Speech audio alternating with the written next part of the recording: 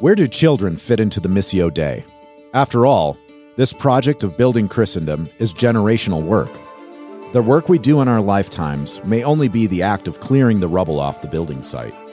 If this mission is to be passed on, how should we approach our children? We could assume that our children will catch the vision through observation. We could hope that our children would walk in our footsteps because of the nobleness of the task. But we will not approach our children like this. Instead, we will diligently teach them and win their hearts to the mission of God. We will win their hearts like Philip won the heart of his son, Alexander. When Alexander the Great was just a youth, some horse merchants brought a horse to his father Philip, offering to sell him for 13 talents.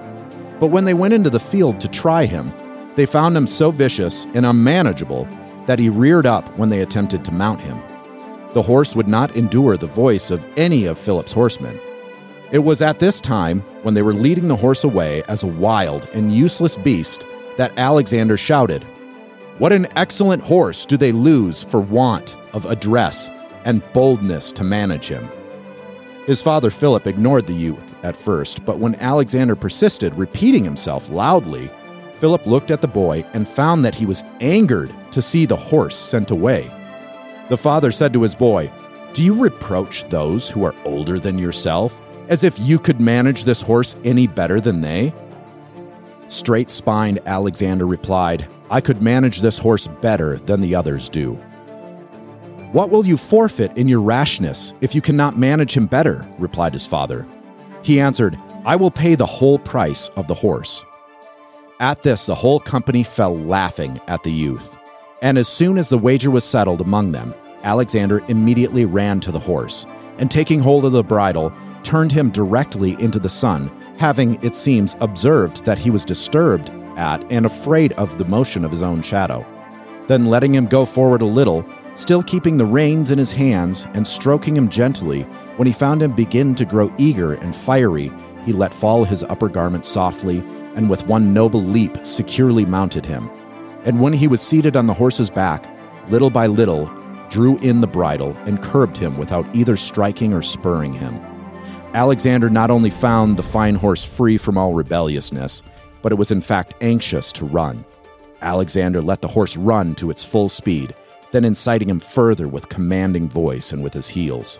Philip and his friends looked on in fast silence and anxiety for the result, till seeing him turn at the end of his run, Alexander came back triumphant with rejoicing cheers of his father for the mighty deed his son had done. His father, shedding tears of joy, kissed his son, and as he came down from his horse said, "O my son, look thee out for a kingdom equal to and worthy of thyself, for Macedonia is too little for thee."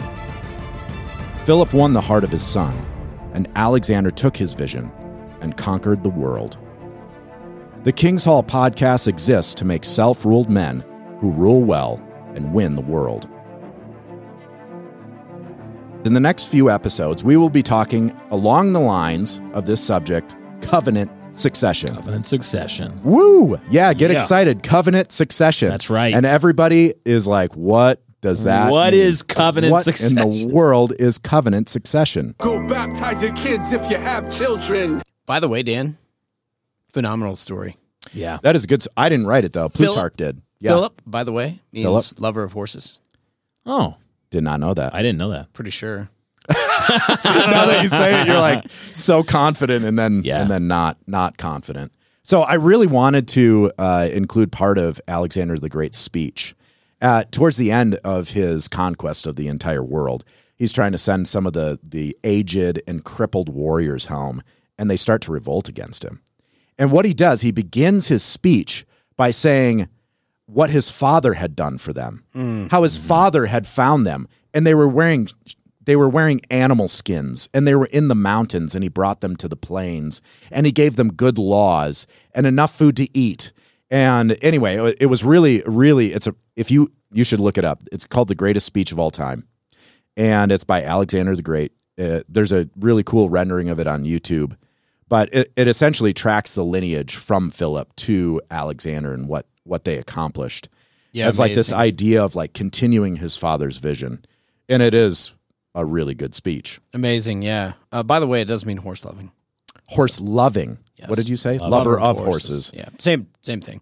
Horse loving or fond of horses or lover of horses. So there you go. Good old Philip.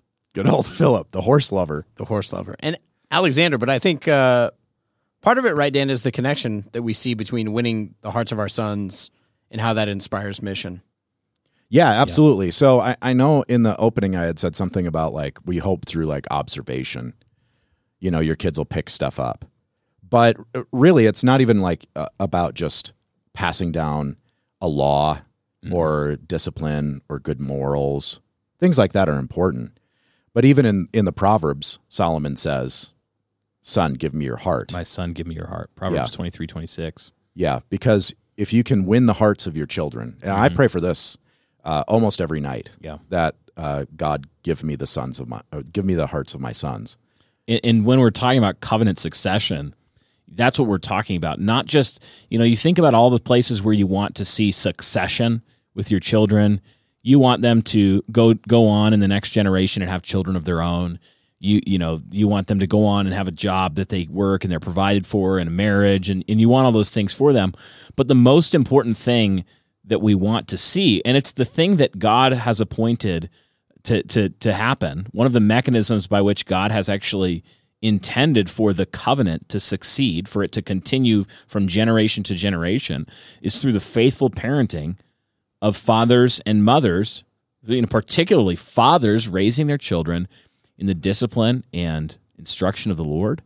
So when we say covenant succession, that's what we're talking about. We're talking about our children continuing the Christian legacy, in everything they do, being Christians and continuing to take down that legacy of faith into every corner of their life, so that we know there's going to be Christians in 500 years, and I intend for that my family to be part of those Christians.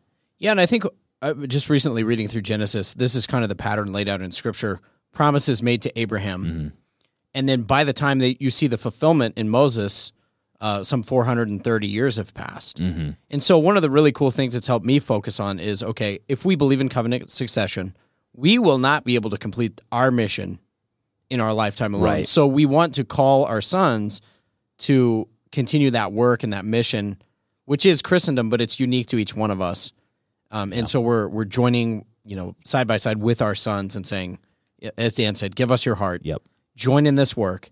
And we realize it's a tougher task then, because we have to compel them, not just by force, but you have to win their heart and say, this is a worthy glory to pursue. Yeah, we want to train them to love what is lovely and to hate what is detestable. We want to train their affections. We want to train them so they're not like 1 Samuel 2 with Eli's sons, who were worthless sons, and went on to end his line and his legacy. God cut them off. How much success would you have? How much personal success could outweigh your children being worthless men? None. We want to see our children continue in the covenant. Yeah, I know one of the discussions that we may have had on this episode, but I've definitely talked to other places, is when we're talking about the intentionally barren couple. They're like, well, you don't have to have kids. Yeah. And so they're choosing to never have children their entire life. And in one instance, I was counseling a couple that was talking like this. And I said, if you look at the scriptures, one of the worst curses that God will curse people with is to end their line. Yep. Cut off their line. They're cut off. The earth will swallow up Achan and his family so that line is done. Haman. Yep. Same thing.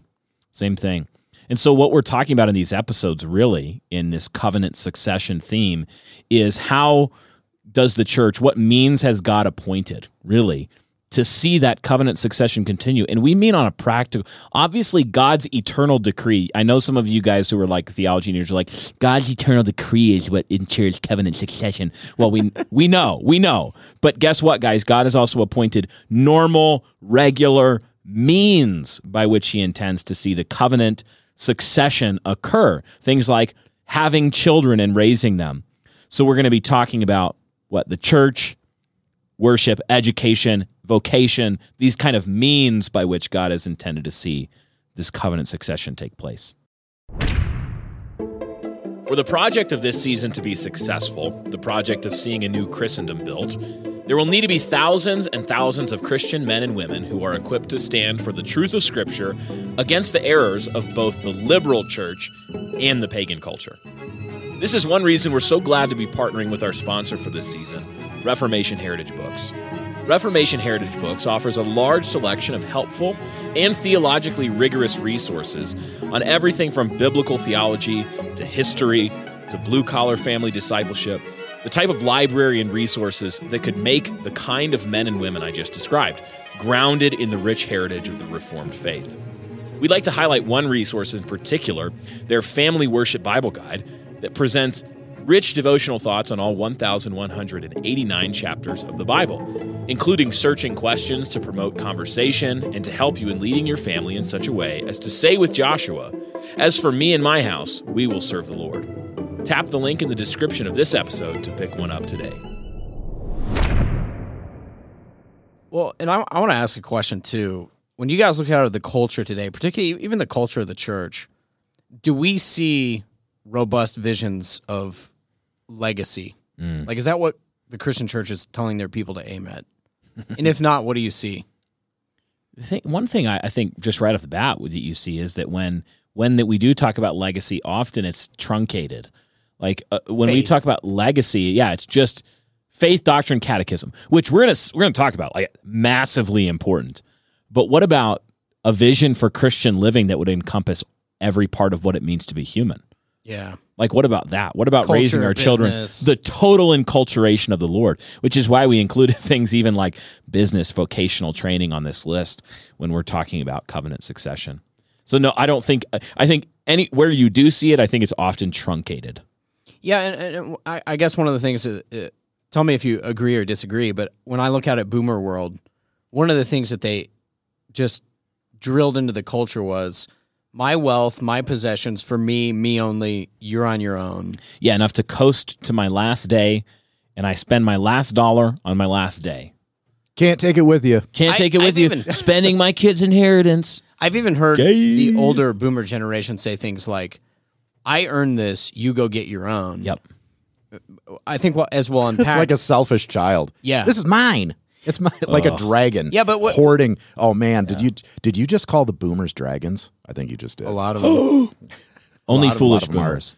Yeah, there's right. a lot of wise boomers too. Yeah, I mean, there's absolutely. But kind of like Yes, we have if almost you do that, you're a dragon. zero teaching on inheritance. Yeah. Scripture teaches that you are to leave an inheritance to your children. To your children's children. That's a responsibility. My grandkids should be the one most directly benefiting because I've raised my children so that they are actually thinking about their children's children. Yeah. So it's this, you're seeing 3 generations at a time interlocking to work together for covenant succession, for the community to continue to be built, for the church to have a witness on earth in a community that has a foothold, that's transmitting the culture of Christ across the whole sector of what it means to be a human being. So it's like, you can have thin, like, oh yeah, we're going to, our kids are going to know their Sunday school lessons. Yes, but more. Yeah, so one of the foundational passages that will be undergirding this entire few episodes that we do on how do children relate to the church, to education, and to vocation and covenant succession. One of the foundational scriptures is in Deuteronomy 7, and this is Deuteronomy 7, 9 through 11. And it says, "Know therefore that the Lord your God is God, the faithful God who keeps covenant and steadfast love with those who love him and keep his commandments to 1,000 generations, and repays to their face those who hate him by destroying them. And he will not be slack with the one who hates him, he will repay him to his face. You shall therefore be careful to do the commandment and the statutes and the rules that I command you today." And that, again, was in Deuteronomy. And so this is one of the foundational passages that we look at when we're looking at covenant succession, is the seriousness and the gravity of the blessings and curses that come with this covenant with God. And so obviously we could get into Presbyterian covenant theology, Baptist covenant theology, all those things, but we're not going to probably get into that much. We're not. No. This isn't the podcast for that. No, this isn't like the let's debate intramural covenant theology concepts or that kind of thing. So what we're going to choose to do is read that and go, yes, that is still true. That was true then, and it is true in some ways to now. I like that. I think yes to that. Okay, yes to that. So yeah, and I would say for guys, if you're looking for resources, Standing on the Promises, Doug Wilson, like how should you think in general? Yeah. About how do the promises apply? How should you as a parent believe them for your children, pursue them, and then work according to them? That I think you guys would agree that's a good. Yeah, absolutely. And Deuteronomy 7 obviously is preceded by Deuteronomy 6, which is the Shema Israel, which is to love God with all your heart, and then to teach your children diligently. All along the way. So, and whether you're a Reformed Baptist or a Presbyterian in your covenant theology, obviously we'd want you to have a covenant theology and not like a random mega church sort of non-denominational, just I don't really know what's happening here. We'd want you to have a covenant theology undergirding your thinking on these things. But whether you're a Reformed Baptist, particular Baptist, or Presbyterian, in your how you thread the needle on the covenant theology here, we should all agree that what does God say that you are to do with your children? Well, you are to raise and discipline them as Christians, Christianly. And whether as a particular Baptist you say like, well, the category is this, or the Presbyterian, where their actual status that God would say, we all agree it's like discipline your children, pray for your children, teach them to obey Christ. Raise your children in the fear and admonition of the Lord. Yeah, no particular Baptist is actually like going around saying like, you know what? I'm basically going to just act like I have no obligation that's different to these children than the neighbors next door. Like, obviously, they would say, we have an obligation in the way we teach them to relate to worship and education and vocation and marriage and all of life to train them and disciple them Christianly. And I've tried to speak really precisely there so that everybody could agree with it. I'm sure someone will be mad and send us an email, but there you go. Sure, and one of I could have drawn from other passages that, like Ephesians 6 says, raise your children in the Paideia Nouthesia of the Lord. Yeah. I mean, there's lots of instructions for fathers to sons. The reason I bring up that text is because specifically it calls out blessings to 1,000 generations. So you have generational benefits and blessings, and you also have generational curses that are associated with that. Yeah. And so as we talk about covenant succession, one of the things that we're talking about is blessing our generations, those who come after us, who won't even know our name, that we will be blessing because of the work that we do now. Not that you're saved by your works. I mean, I don't feel like I have to asterisk everything, but it's a good point, Dan, because some people actually today, and I think this is actually astonishing, someone on Twitter recently actually accused Toby Sumter of being prosperity, the new prosperity theology. What? Basically because he said that obedience is related to God's blessing. And then I saw all sorts of people retweeting like, these theonomic post-mills, all these guys, they're just the new prosperity theology. And the claim was basically like, actually God says over and over and over and over again in the Old and New Testament that blessing follows obedience, like in a real way. Guess what? Children, obey your parents in the Lord, for this is the first command that comes with a promise that you live long in the land. What Paul meant that is like imaginary? Well, it's in the new covenant or in the new earth. They'll live long. They'll live long in the new. It's a spiritualized thing. It just drives me nuts when Jesus says, "Hey, with the measure you use, it'll be measured back to you. So give, and it'll be given back to you. Pressed down, shaken together, running over, will be put into your bosom." With so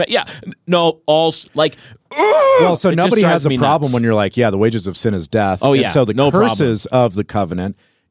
Sinning, you will actually reap consequences in this life and the next. But as soon as you say, obedience will actually bring you blessings, they're like, no, it won't. You'll actually suffer for that too. Here's another great example from this topic. When the proverb says, parents, raise your children in the fear of the Lord, so that when they're old, they won't depart from it the way they should go. I butcher the passage. You know what I'm talking about. By the time they're done giving asterisks, they're like, well, this is a proverb, not a promise, and blah, blah, blah, blah, blah. And so by the time they're done with it, they try to make the passage mean raise your child or teach your child the way that he should go. And when he's old, who knows? Flip a coin. And see, here's the deal. Modern evangelicals don't like the plain promise in that verse because they lost their kids. Exactly. And they lost their They're kids guilty. because they did retarded things with their kids, like send them to public schools and like not catechize them and not include them in worship and try to flannel graph them for 30 minutes a week and think that they're doing covenant. It's like, Go baptize your kids if you have children. And then blame it on God. and then say, oh, it's just God's election. And this is the thing, you guys, like, obviously I get a little fired up about this because I think that this is the area where, under the cloak of accusations of legalism, the church has self-castrated. Ugh. They've origined themselves. So anyway, moving on before I start Origin shouting again. castrated. Origin himself. castrated That was himself. the. That was the. Yeah. The Origin the heretic. He was the original. Or, Yeah. or- I mean, or some people- original. It is a weighty thing, though, Brian, That was because we're terrible. told in Matthew's gospel that, you know, the angels of the little ones stand before our Father Yeah. and intercede for them. Yep. And then you think about what's said about those who damage, especially eternally damaged children. Yeah. Better to have a millstone. Just go ahead and millstone, tie a Fiat to yourself and drive it off a cliff into the water and follow it down to the bottom of the lake. Yeah, and everybody's like, yeah, we need to tie millstones around pedophiles. But okay. What about the people who sent their kids to be educated by pagans to love pagan things and to be eternally destroyed? Yeah. What about that? Yeah. What about that? We have 5 theses that we're going to go through that Yep. all talk about this stuff. Dan's So like, this is let's great. move. So what I'm going to do is I'm going to present the theses, and most likely the first question I'm going to ask is, do you agree with this and why? Yeah. And so follow along. Thesis number 1. Children are one of the most important members of the body of Christ. And I know the guys, they both read it and they're like, did you write children are the most important members of the body of Christ? And I said, no, one of the, which is to say they're equal with they're- the other members. And it's important to say that because they often get downgraded. That's, yes. That's Yes. why That- it's That's important. why I worded it in that way. To me, So it's- do you think that's true? Well, it's obviously true. And the reason it's important to say, even though it's obviously true, is because so often children get downgraded to like sort of an afterthought. They get Or- sent to a different church. Yeah, they just send them out. They are actually hindering us from doing what we need to in the corporate worship because they're loud and they're noisy. And so ushers come down the aisle and shush the family and say, hey, didn't you know we had kids ministry? Stop. Your kid is rustling around. So often, I mean, think about this. Jesus had to rebuke the disciples. He had to rebuke them. He had to say, let the little children come to, this is Luke 18, 15, and 16. Now they were bringing even infants to him, to Jesus, that he might touch them. And when the disciples saw it, they rebuked them. But Jesus called them to him, saying, let the little children come to me. Do not hinder them, for to such belongs the kingdom of God, even infants. So here's the thing. We have to say it because this is an old problem that persists today. Is to treat children as if they are a nuisance and an inconvenience, not full members, that they have lesser value, that blah, blah, blah, come back to me They when you're 18 consume and married. resources. Absolutely stupid. And so, yeah, we have to say, of course, children are one of the most important members of the body of Christ. Jesus literally said so. Yeah, so we'll get into like how does a modern church treat children? But one of the ways is that they view people through the lens of a pragmatist, as in like, what do they do? Yeah. You know, what do people do? Here's your spiritual gifts test, so that what can you do for us? Yeah. You know, here's your calling. You know, you're going to serve in kids ministry for the rest of your life. You know, and it's drudgery and it is actually horrible. Anyway, but But even if you were a So what- pragmatist, what do children do? yeah, even if you're a pragmatist, I was talking to a buddy about that actually this morning. He's had his first kid, and I was telling him, I said, yeah, right now as a newborn, you're doing all the caretaking, right? You're doing 99.9% of all the work for this child. Yeah. But I said, what people fail to see in the pragmatism department even is, okay, now my son's 15. When I need heavy things lifted, I'm like, hey, can you go get that? Benjamin. Yeah, hey, can you go get that? Hey, run down there and do this. Like, they're so useful. Yes. And they're going to be the ones that we pass our legacy on to.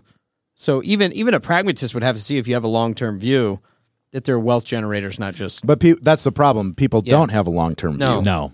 Expediency is the virtue. It's an Is annoyance. what can you do for me now? Well, we even had on our church Google review, Oh, yeah, there was a recent one, 1 star. Because the Kids are were annoying. noisy. And I'm like, thank you for self-removing. Because if you're not going to repent of that egregious sin, I don't want you in my congregation. Right. I'm serious, like, because that is poison. That attitude is absolutely it's the antithesis of the gospel, where we don't actually immediately think of people in terms of what they can do for us, even though it's true on the long horizon. People are resources, not resource suckers. But you go, we should look at children even when they're really costly, and we should go, how can I pour myself out for your sake? How can I say my life for yours to these children? Because the Lord Jesus Christ says, to them belongs the kingdom of God. Yeah, the review, by the way, What did it say? from Don, it's a 2-star review. Oh, so he sorry. gave us 1 star 2 stars actually worse. extra. Well, yeah, because it adds credibility. The algorithm weighs 2 and 3-star reviews much more heavily than 1 and 5-star reviews. Interesting. Yeah. So Don said, too many distractions with the babies and the little kids in the service. Not my kind of place. And I was like, it's not. Thank you for. By the way, did you see we got a new review just a couple days ago? Yeah, wasn't it 1 star? From Mary. Yeah, it was a 1 star. She's appalled by you and that you're a leader of a When church. she says you, is there a Chinese man named you? No. I am absolutely appalled that Brian Sauvé is a leader of a church. Question. So there was no, yeah. Did she spell my last name right? Yeah. This Wow, is okay. a troll. Good this for is her. a troll. Yep. It's just someone on Twitter who didn't like that I said my children were holy. Said you're narrow-minded and misogynistic. Okay. I feel like we're off topic now, but you know what? Here's the thing. I am narrow-minded, so she's clearly narrow-minded too. And if she didn't think I was misogynistic based on the expressed worldview of that review, I'd be concerned.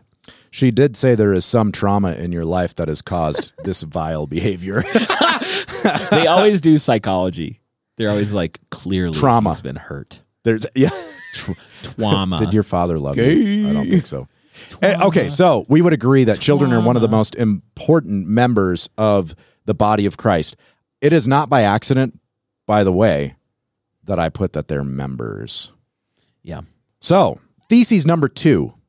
I'm just going to skip over that they're members, or do you want to talk about that? I will talk about it if you want to. Yeah, I want to talk about it. So, children, I'm positing that children are members of the body of Christ. Full members, 2/3, 3/4. Oh, yeah, that's a good question. Well, we're not congregational, so they don't get a vote. Yeah, they don't get a vote anyway. Yeah. Yeah, that's right. So it really gets into your view of covenant. Obviously, we're Presbyterian. Go baptize your kids if you have children. It's interesting too, though, Dan, because I would say even our midst, like we have Baptists here, but they're generally baptizing their kids pretty young. Yeah. So, I mean, we had a couple baptisms this weekend. Yeah, and I think even our Baptists at our church would still agree to a fatherly covenant headship, over their family. We disagree on time and mode of baptism, but they still fundamentally mostly have a covenantal view. Yeah, and they treat their kids like they're Christians. Yeah. Yep. Okay. Expected to obey, all that good stuff. Yep, we'll move on because we could get in trouble. Christendom Bible College offers a 1-year certificate in the humanities for students who intend to pursue a degree or for students who prefer to begin their chosen occupations upon completion of our program. Older students who never attended college or who went to a college where the humanities were less robust will also find our program stimulating and suitable. Located steps from the Ohio River in the town of New Richmond, we're unaccredited in order to remain free to teach as our biblically minded consciences demand. As servants of Christ, we won't wear the yoke of the woke. Instead, we stand on the shoulders of Christianity's giants, not to stew in nostalgia, but to see through the culture wars fall to the glorious days of a Christendom still to be built. Our exceptional faculty are committed to the historic, biblical foundations of our faith. Come be a part of Christendom Bible College. Visit us on the web at christendombiblecollege.org to learn more. While there, be sure to sign up for our email updates and receive your free 3-chapter excerpt of our very own Dr. Frank J. Smith's new book, Race, Church, and Society. Okay, thesis number 2. Ooh. Children are and should be valued by Christian culture more than any other culture. They should be versus, so the way I'm saying this, because I realize I could be confusing, Yeah. is that a Christian culture should place more value on children, that you'll find that they place more value on children than other cultures. Pagan cultures will place value on children. Interesting. Yeah, I think I would say right off the top of my head that's true. Can you think of any examples? Yeah, so recently there was a new mass grave found, I believe it was in Peru. I should look it up. I have a computer in front of me. It was in South America. It was the largest known one-time child sacrifice to occur. I believe it was 125 children that they found in a mass grave. Do you have it pulled up? The stuff I'm finding is from 2019. World's largest child sacrifice burial site in Peru, and they found 227 boys and girls, Holy moly, ages yeah. 4 to 14. Yep.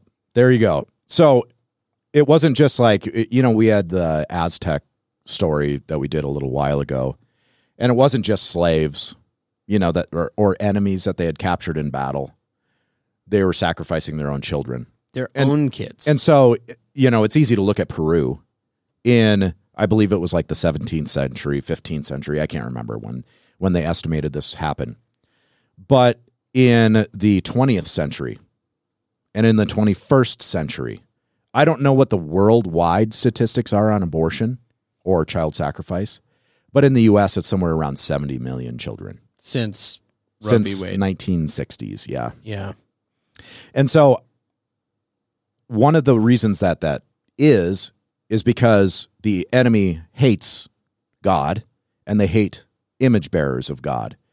And I mean, I would probably be going out on a limb here to say this, but I'm going to say it anyway, that I think one of the reasons that people hate children, other than that they bear the image of God, because that is true, but is that there's also a form of innocence to them and a righteousness. Not that they're righteous in themselves, but a child that has not been tainted by their own habitual sins and things like that innately seem to have a stronger moral sense of right and wrong at a young age. There's also seems to be some innocence to children that is also despicable, because the wicked hate the righteous, Right. because the light exposes darkness. So you think about, like, you're not saying that there's no stain of original sin. There's No, sin no, nature, no, none no, of that. no. But Not that but there's something true there that you see. Why is it that the demons will always seek to corrupt the children? And it's because, number one, they hate the image of God. They hate all people. But why is it that, like, Disney and these companies are They like, go after your kids. how can we make as many tranny, how can we make cuties, and how can we make all these, like, getting the little kids to dance naked for the adults? And it is because they want to sear their consciences. They hate relative innocency, because there's relative innocency. Obviously. I mean, it's stupid to deny that a 5-year-old has piled up less sin than like a 50-year-old degenerate porn addict who, is obviously that 5-year-old they've piled up less conscience searing. Sin warps you. Yeah, just the degrees of their ability to sin is limited. Luther, I think, called sin. He called mankind in sin homo incurvatus in se, which means the man curved in, or the self curved in on the self. And the more you sin, the more you curve inwardly, and the more bent you are. That's why even in the Ransom trilogy by C.S. Lewis, the evil ones are called the bent ones, the Eldiel, who are bent. This is a really nerdy reference, but yeah, they're I'm actually reading it right the now. demonic satanic figures are the bent ones, because they're curved away from truth. They're crooked. And yeah, so I mean, I think there's something there for sure. Yeah, so the other reason I think that children should be valued more and are valued more in Christian culture is because of the view that we talked about in the previous theses, that they are in fact citizens of the kingdom. That there's also a emphasis on life amongst Christians. You see this with Constantine, who ended I'd have to look at my notes again, attempted to end the practice of exposing weak or crippled babies. Yeah. Exposing them, essentially leaving them out to the elements until they die. Horrible. which was a common practice for many, many hundreds of years in Rome. They didn't have plan B. They couldn't do it when they were small, so they had to wait till they're born. Yeah, so one of the relevant passages to this point is from Psalm 127, 4 and 5, which brings up another question that I'll ask at the end. Like arrows in the hand of a warrior are the children of one's youth.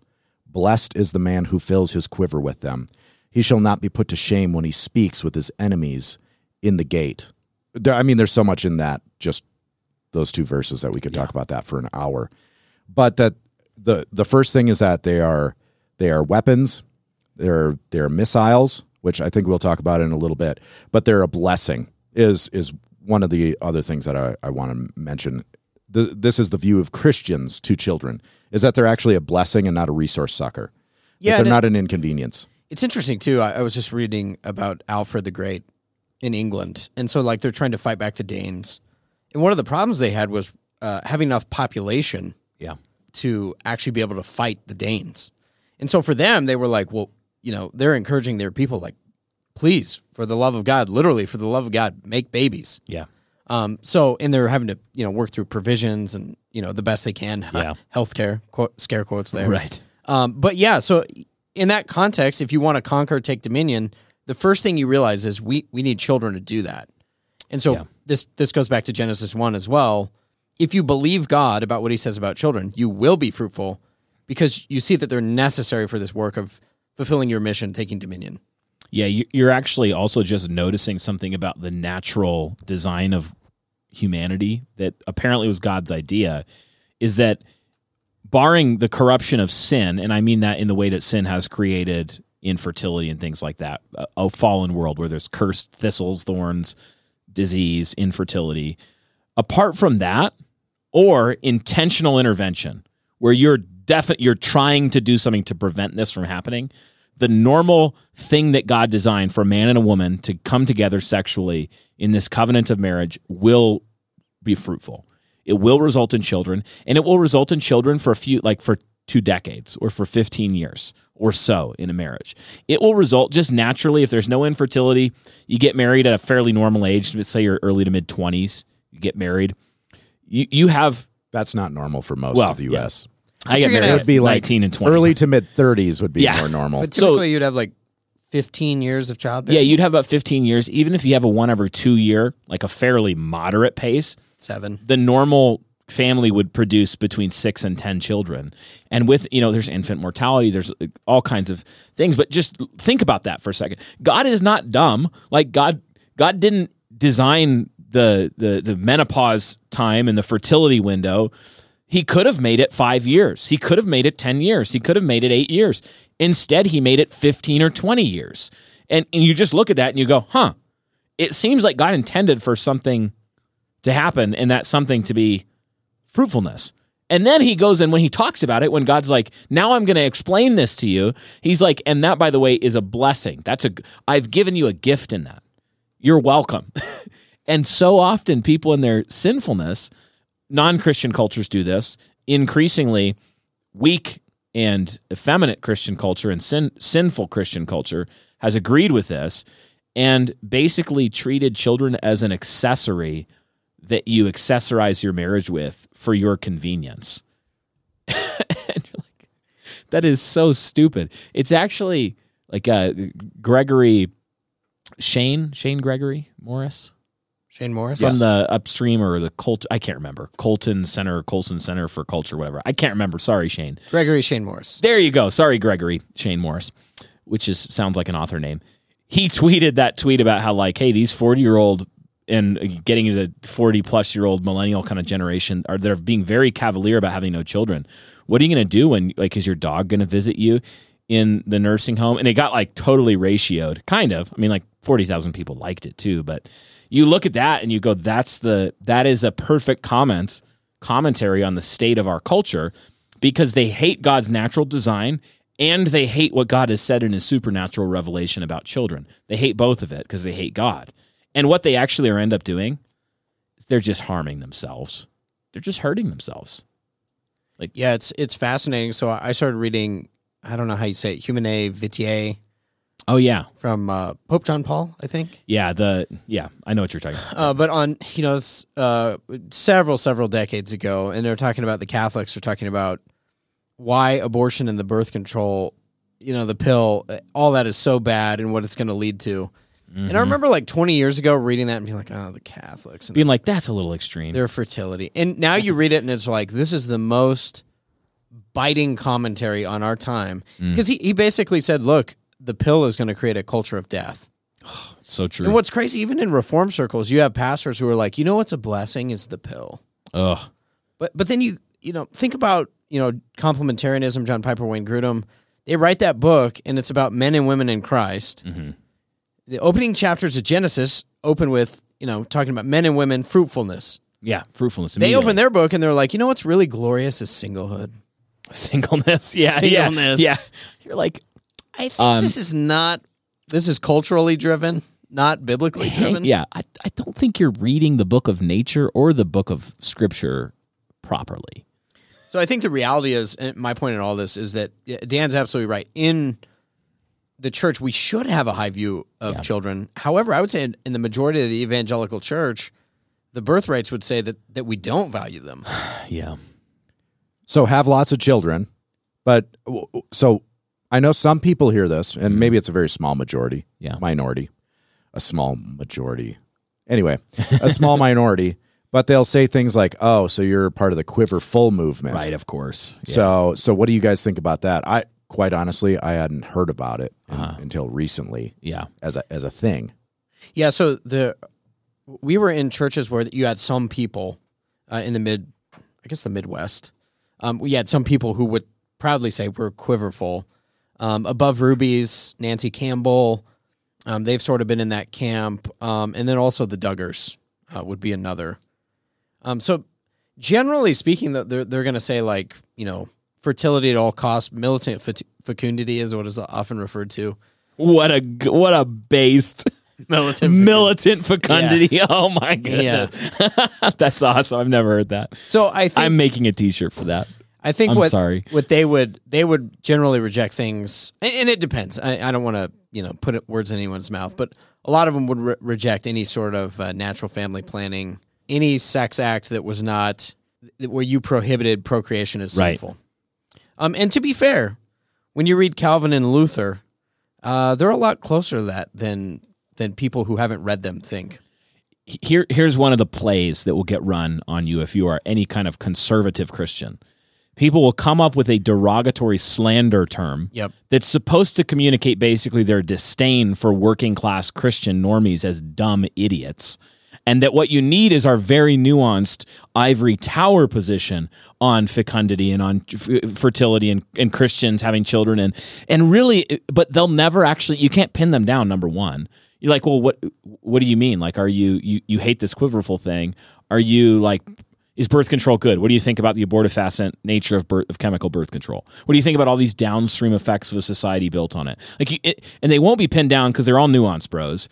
And so on the one hand, one instinct I have is to be like, okay, I'm unwilling to entirely adopt anybody's thing, like quiverful, whatever. I'm sure it has roots in the early 20th century, and this guy wrote this, and this guy said this. Sure, but let's be honest here.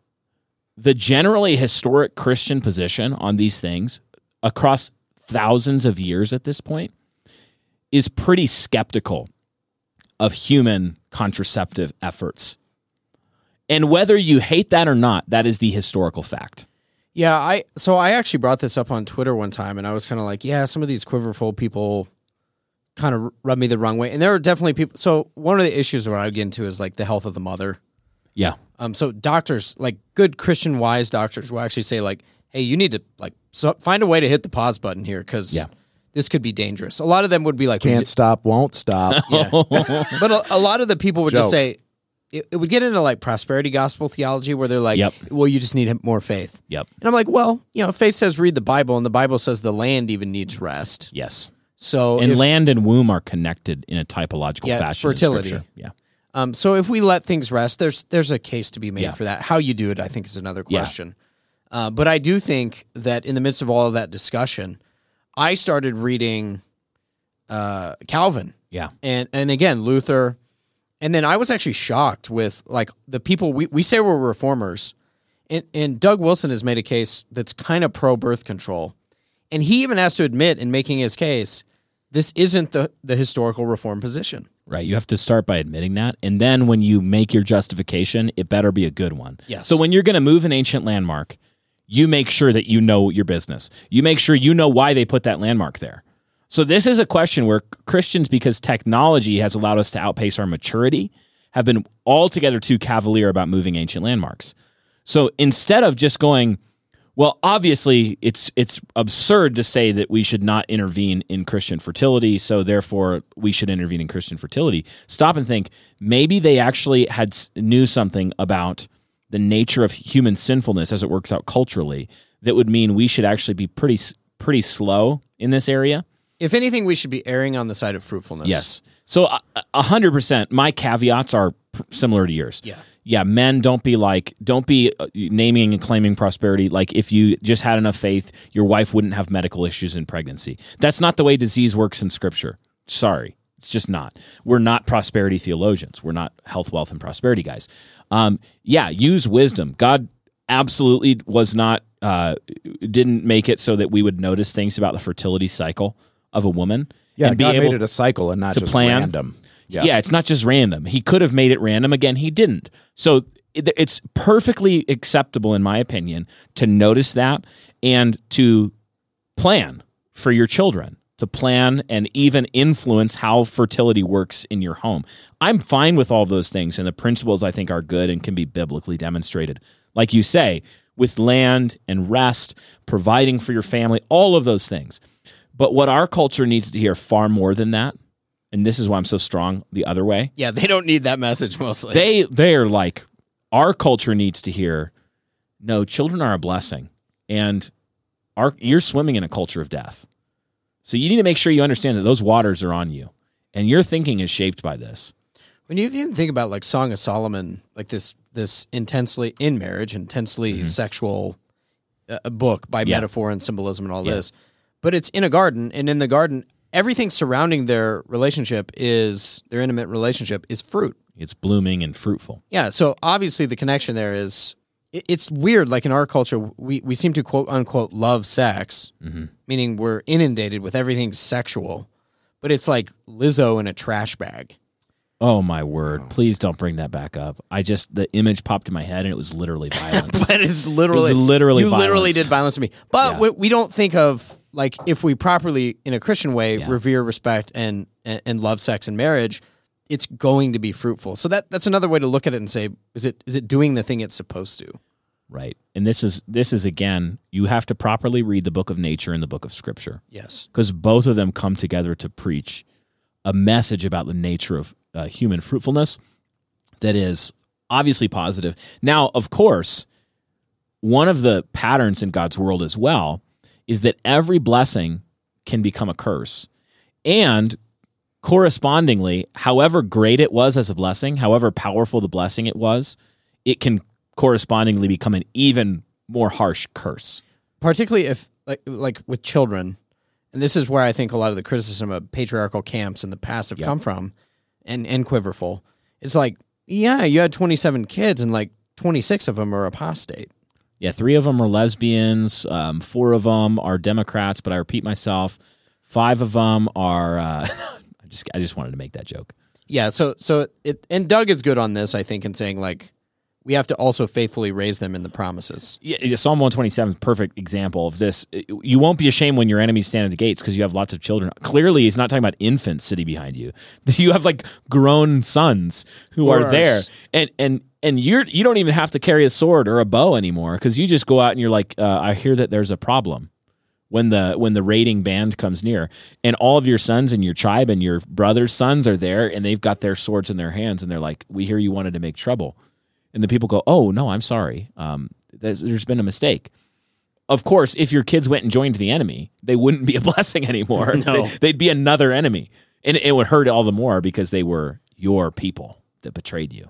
Yeah, the gates, it's a really good picture because it is the center in a lot of ways of the city. Economically, that's where merchants would come and do their trading. That's where city business would occur a lot of the times. And then when enemies would come and meet. And so you have a couple of different facets to that I pray that my sons would stand with me at the gates. Yes. Because when enemies come against us, that they would stand and be courageous, and that they would have captured this vision, and that they would also, be covenant members in the new covenant, and that they would stand firm. Also, that they wouldn't bring their father shame, so that when business was conducted, that they were the shyster, that they were the ones scheming and they were the ones doing underhanded deals with merchants and things like that, but that they would actually fulfill righteousness even in their dealings like that. So, well, just as I hope that my boys will stand with me at the gates, I also pray that your children will stand at the gates with you. And unfortunately, that's all the time we have for this episode. And we have so much stinking more content left in this outline, and some pretty big points that we want to cover, and it wouldn't be doing it justice if we continued. So we're going to have to stop right here. We want to thank our sponsors. First, Reformation Heritage Books. They've released some exciting new books recently that you should definitely go and check out. heritagebooks.org. That's right. Okay. Yes, I love the confidence. Heritage-books.org. I always forget if it's org or com, but it's org. It's an org. Yes. It's org. Yes, and also thank you to Christendom College for sponsoring us. Some great programs there. Some base education. They don't take government money. They are slaves to no one, not the government. And so go and check them out as well. And always remember, Festa Nolente, make haste slowly.